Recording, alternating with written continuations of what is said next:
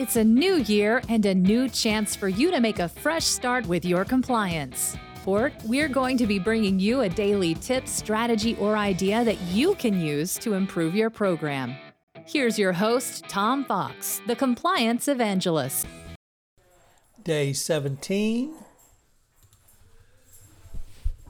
Improving Corporate Culture Through an Internal Podcast.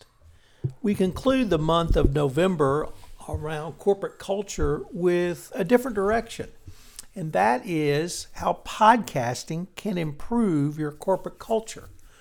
Obviously, if you're listening to this, you know what a podcast is, but it's a increasingly popular way to provide for businesses with a new and innovative way to communicate with their audience. In simple terms, podcasting is the creation and distribution of audio content that can be downloaded and listened to at a later time.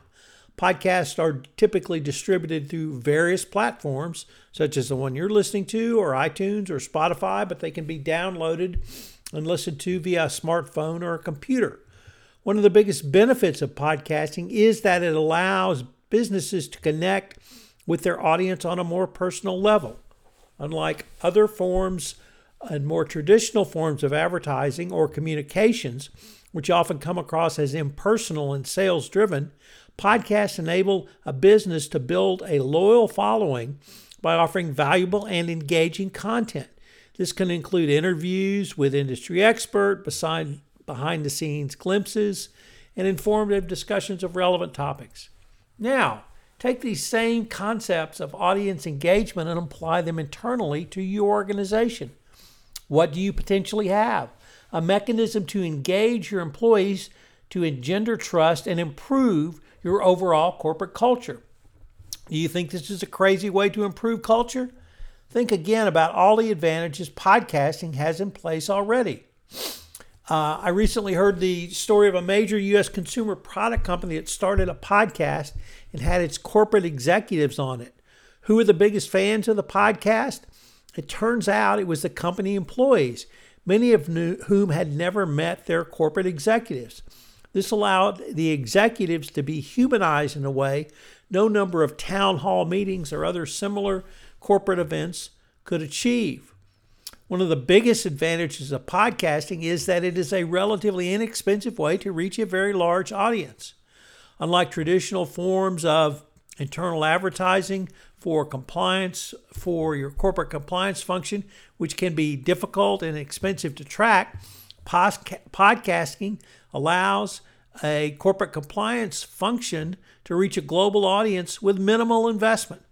This can be particularly beneficial for compliance programs which want to engage their customer base, i.e. their employees, in a new way and are looking to build their brand and expand their reach.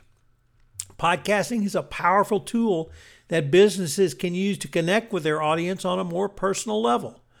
By investing in the right equipment and software, corporations can create engaging and informative audio content that will help build their ethical brand, in other words, their culture, and drive employee engagement.